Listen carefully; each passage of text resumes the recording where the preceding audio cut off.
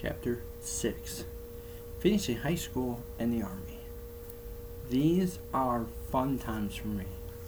I went through a lot, and I worked my butt off towards the end of high school, and joining the military really worked my butt off. Super senior. So like I said in the previous chapter, I had to be super senior. Super senior means graduating 5 years instead of 4. I did this because the school missed something. I used to blame them, but it was just a mistake. And they caught it a little too late. So I had to go an extra year. I took Earth Science in 12th grade English.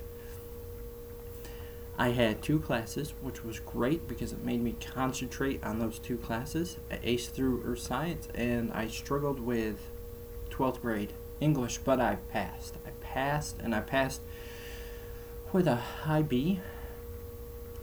I had help. I wrote my thesis. It was a okay thesis. It wasn't great, but for me and my work, it was awesome. It was me trying my very best, and the teacher knew that. Teachers in that school knew my potential and wouldn't give up on me. I thank them all. All of them were great. Never had a bad teacher who hated me or gave me bad grades because they didn't like me. No, all of them see my potential and pushed. The school did have mistakes almost every year. I was in school. Looking at it now, it's funny. Looking at it then, it was kind of nerve-wracking. My first day of school, freshman year, I had to go to West High School to get my transcripts to bring them to East High School. When I was in 8th grade and I took the orientation for high school, they had me at East High School. Then I went to East High School and they said they had me at West High School. So I had to figure that out. That was my first couple days. The next year they had me in AP classes for some reason. So I spent the first day of that year, or 10th grade, in the guidance office. The next couple years went by good. Then I had to be a super senior. I graduated the same year the principal had retired. It was his last year. They had announced my name, and they said graduating with honors. And I wasn't. I was just getting a local diploma. So there's that. But it was good. I just went to school first and second period. I would stay after and use the computers to type up anything I needed for English. I would walk home, and then I would wait for everybody else to get out of school because everybody at that time I hung out with was a grade behind me because everybody who graduated either before me was my class. I graduated 2004. That's a good number, even number. I have a thing with even numbers. I don't like odd numbers. It was fun to graduate. My great-great-grandparents were there to see me graduate, and it was awesome. To have them sit up there and watch me graduate. To have my parents sit up there and watch me graduate. To have my sisters watch me graduate. My dad did throw me a graduation party. It was fun.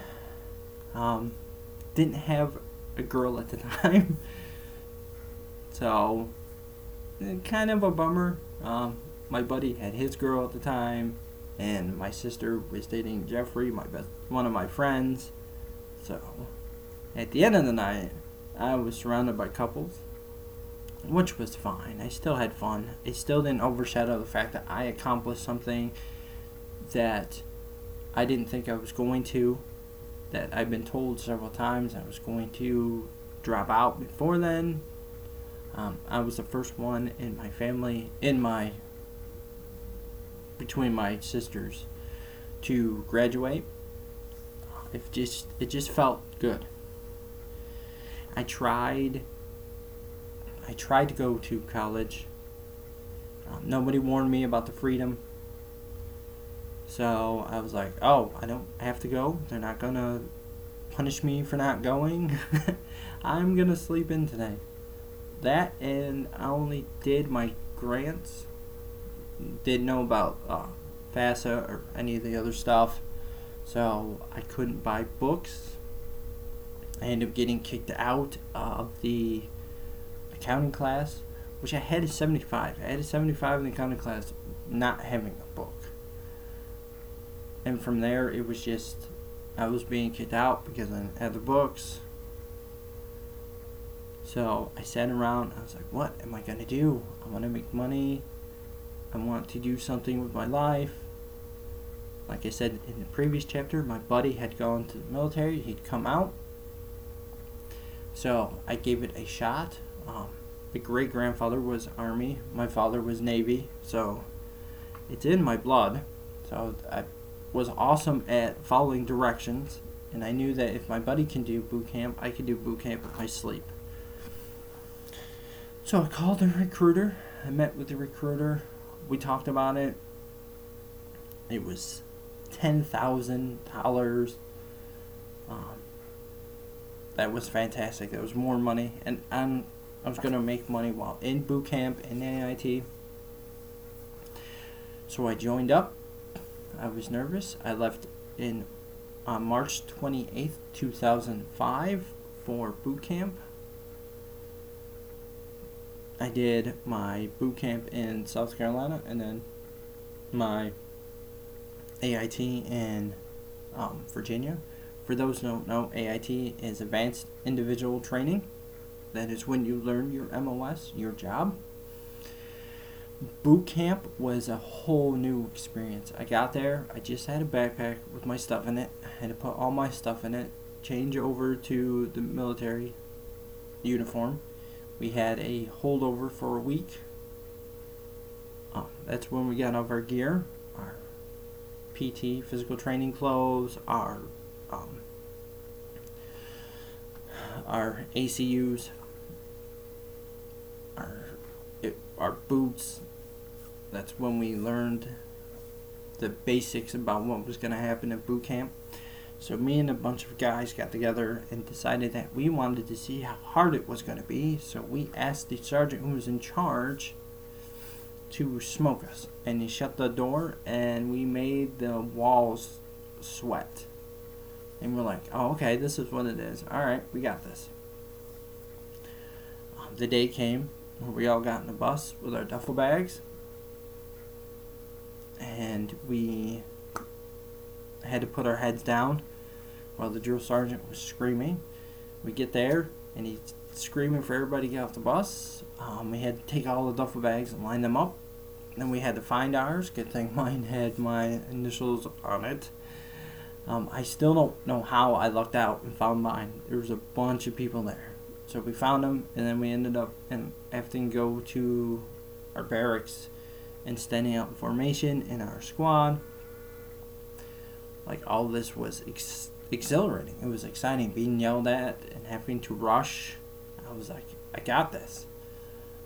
We went in our assigned rooms. I ended up on the top bunk. Put up our wall locker. Every time we had downtime, I shined my boots. We ended up getting our M16s. We had them everywhere except for at night. They were locked up and somebody was on guard. We always had people on guard. We had shifts. I lucked out with my last name being P and so many people being there that I only had to do it twice. Lights out was at let's see, 1100. No, not 1100. 2100. And then wake up was at 0400. We would wake up, put on our PT gear, go out front, do our physical training, then run, then come back and eat, and then go back to the barracks, we had time to shower and shave and all that good stuff. I usually shave while putting on before going out for physical training. I had to shave twice a day with those stupid exposable razors because my stuff didn't want to stay gone. Then we had our test, which was a 2-mile run, push-ups and sit-ups. I did good at those. I was getting in great physical shape. My father had given me a key advice before I went in. He said, volunteer for everything, so I did. I didn't go to church because when you stayed at the barracks, you cleaned and polished your shoes or whatever. Like, it was downtime for everybody, so. And yes, cleaning would be downtime for all the other stuff we did. So I volunteered for everything else, though. I was always there to set up the courses. I was always there for cleanup. Like, it got me in good graces, and it got me bonded with a set of guys who always volunteered. Some of the physical training we did was fantastic. We had to climb a wall. We had to rappel down. That was fun. We had to zip line. Oh man, that was scary. I'm terrified of heights. So we get up the wall, and then he hooks me up, and he said, I'm going to count, and then he just pushed me. Because most people tense up. But if you get pushed out of nowhere, then we had to climb up. We had a 4-man team, and I had to climb upward. In every layer, the area got smaller. So you really had to help your buddy up. I did that. I got that out of the way. I was terrified, but I did it. One of the other courses I liked was the bayonet course. We put a bayonet at the end of your M16, and you had to run this obstacle course. And yes, at one of the spots, I had that barbed wire on the ground where you had to low crawl underneath it. One of the other things that stuck out was towards the end of boot camp, we had to spend a week out in the woods doing training out there. We had to march out there first, and it was like a 14-mile march. That had me chafing like a mother. And I had what they called the SAW. I had a LMG, light machine gun. I loved that thing. That thing was so cool. And we got to shoot blanks. We had, I think they call it miles gear. It's censored if you would be shot or not. We wore that most of the time while out there in training. We did this was in 2005, so the Iraq War was big. We spent time training, doing door-to-door. I had the SAW, so we had breached through the woods. I had sat at the end of the woods, laid prone, had this big old thing aimed at the house. That was cool while they charged in. That was the funnest part about AIT was doing urban combat. Like the SWAT team. I made it through that. We had won the best squad. We had won a medal for best squad. I had bought a leather jacket. I had bought a ring. I still have the ring. And then we graduated. My parents showed up. I had missed out on spending a lot of time with them because I went to the store to buy myself a cell phone. Then I got to see them. It was great. A little piece of home. They got to watch me graduate from boot camp. Oh man, that was so fun. I graduated from boot camp, got on the bus, went to AIT. AIT, I went to Fort Jackson and Fort Leisure, or Fort Lee. We called it Fort Jackson, Relaxing Jackson, and Fort Lee, we called it Fort Leisure. I went for, my MOS was 92 Alpha, Automated Logistics Specialist at the warehouse. That was fun. It was a long training, so we would still do PT. We would still get our uniform on, and we still do stuff, but it was AIT is more focused on what your MOS is. So I got to go to school every day. We also had at the beginning what we call the 8-mile trailers. That's where the guys were at, because we didn't have barracks big enough to fit all of us. And then towards the end of it, we got to move into barracks. We lived at first with, there were 2 men, and each two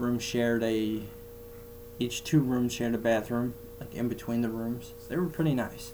Then, like the last 2 weeks, we had more people coming in, so we had to change around the beds and stuff, and it became a three man.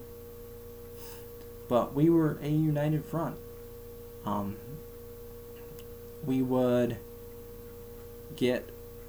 We got our first pass, it was off post pass, just one day, and it was in civilian clothes, and we had to lay our civilian clothes out.